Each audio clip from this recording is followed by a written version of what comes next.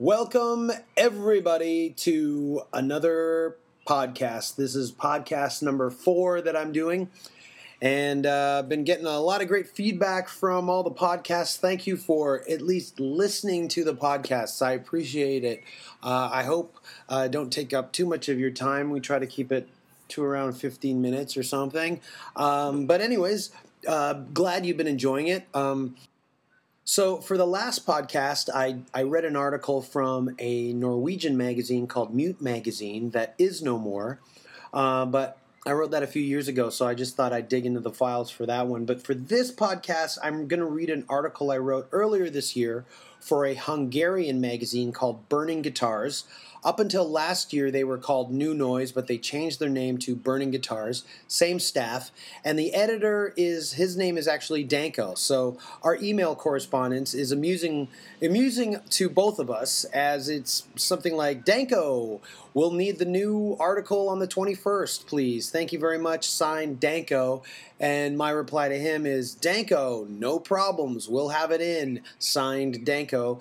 And the two of us get a little kick out of it. But anyways, I asked him if I could read an article from Burning Guitars, and he replied, yes, ! Because there's a lot of people who read the magazine in Hungary who don't believe it's me writing these columns. They just think that they're taking my name, and they don't believe it. So he said, please do it. It will be proof that you actually write for us. So everybody in Hungary out there who reads Burning Guitars, I have been writing for New Noise and Burning Guitars ever since last year. I'm enjoying it very well, very much so. My editor, who's also named Danko, is a super cool dude. Met him in Vienna. He's an awesome guy.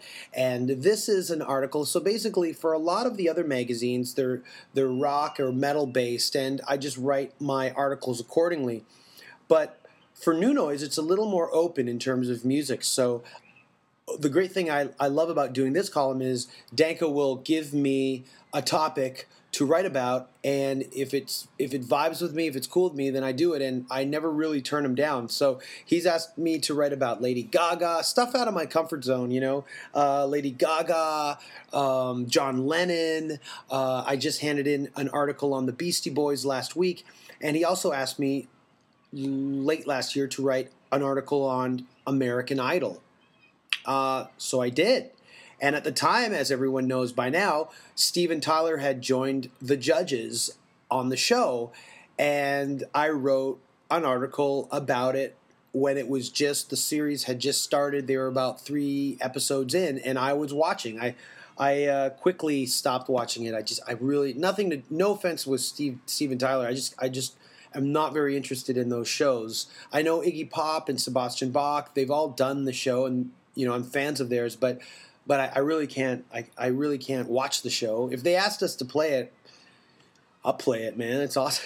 But anyway, so here is the article I wrote about American Idol, more specifically about Steven Tyler, and I called the article "Dude," and then in brackets, "looks like it's kitschy," and it started with the definition for natural selection as it reads in the New Oxford American Dictionary, and I'll read you the definition. Natural selection, the process whereby organisms better adapted to their environment tend to survive and produce more offspring. First expounded by Charles Darwin, and now believed to be the main process that brings about evolution.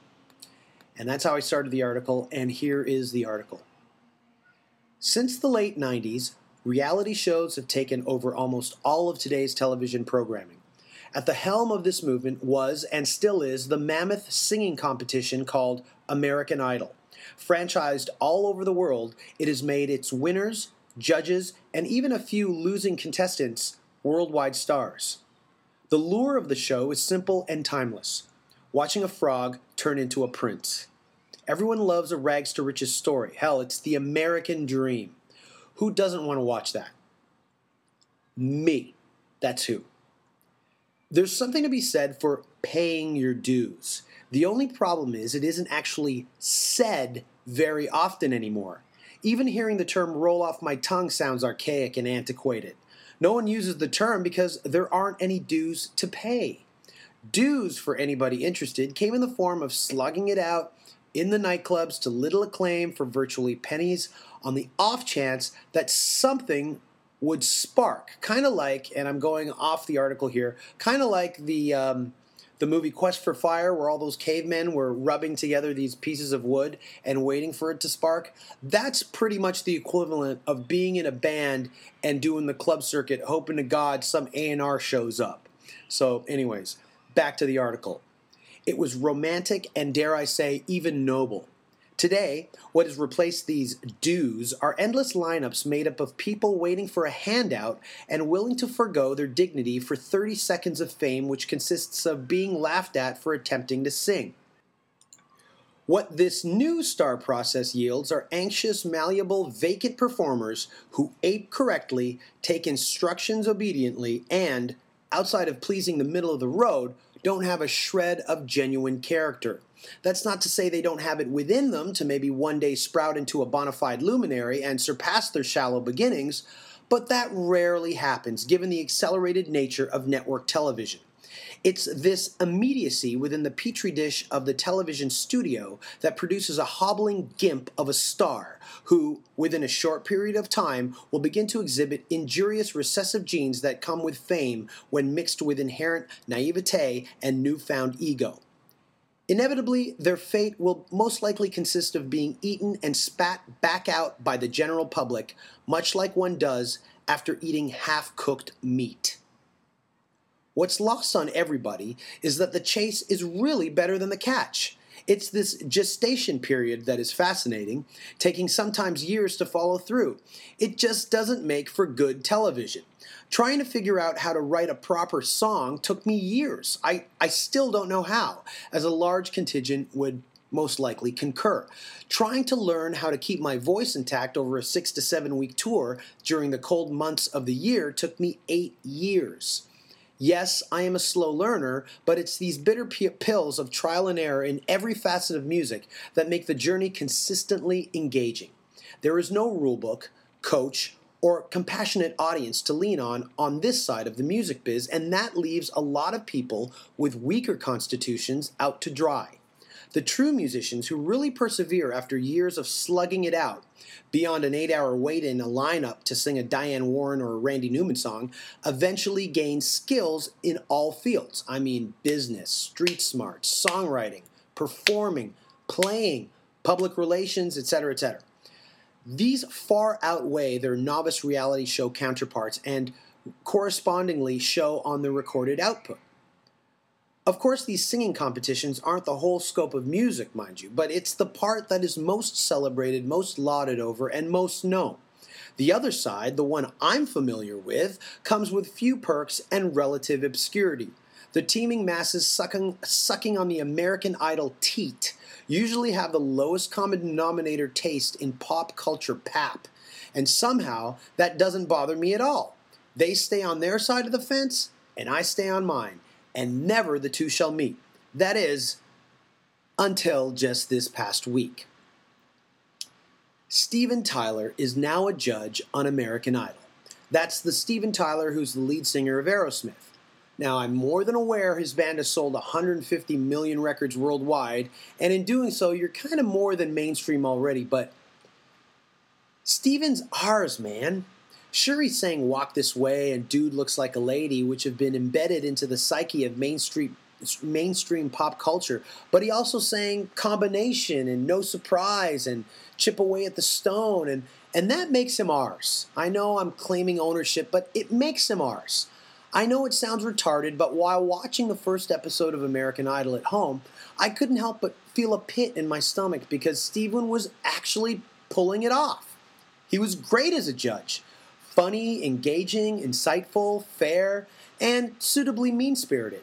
In fact, I jumped online and expounded my feelings in a 140-character tweet. Yes, I use Twitter, so I guess I'm no better than Steve, but it got retweeted, and it got retweeted on Twitter's front page the next morning, proving I wasn't the only one thinking it, and it read as follows, quote, "Watching Steven Tyler on American Idol is like watching your fave uncle shack up with some bimbo after divorcing your fave aunt," unquote. I meant every word. It wasn't any disrespect towards Stephen, but rather a sad admission that he was theirs now. The charming Stephen we all knew about and loved beyond singing Dude Looks Like a Lady was now everybody's, and it was sad to let him go. But like a true survivor, and despite the criticism from the rock community, including members from his own band, and even David Letterman, who told Tyler on a recent appearance, quote, "I prefer the process that gave us you to this American Idol process," unquote.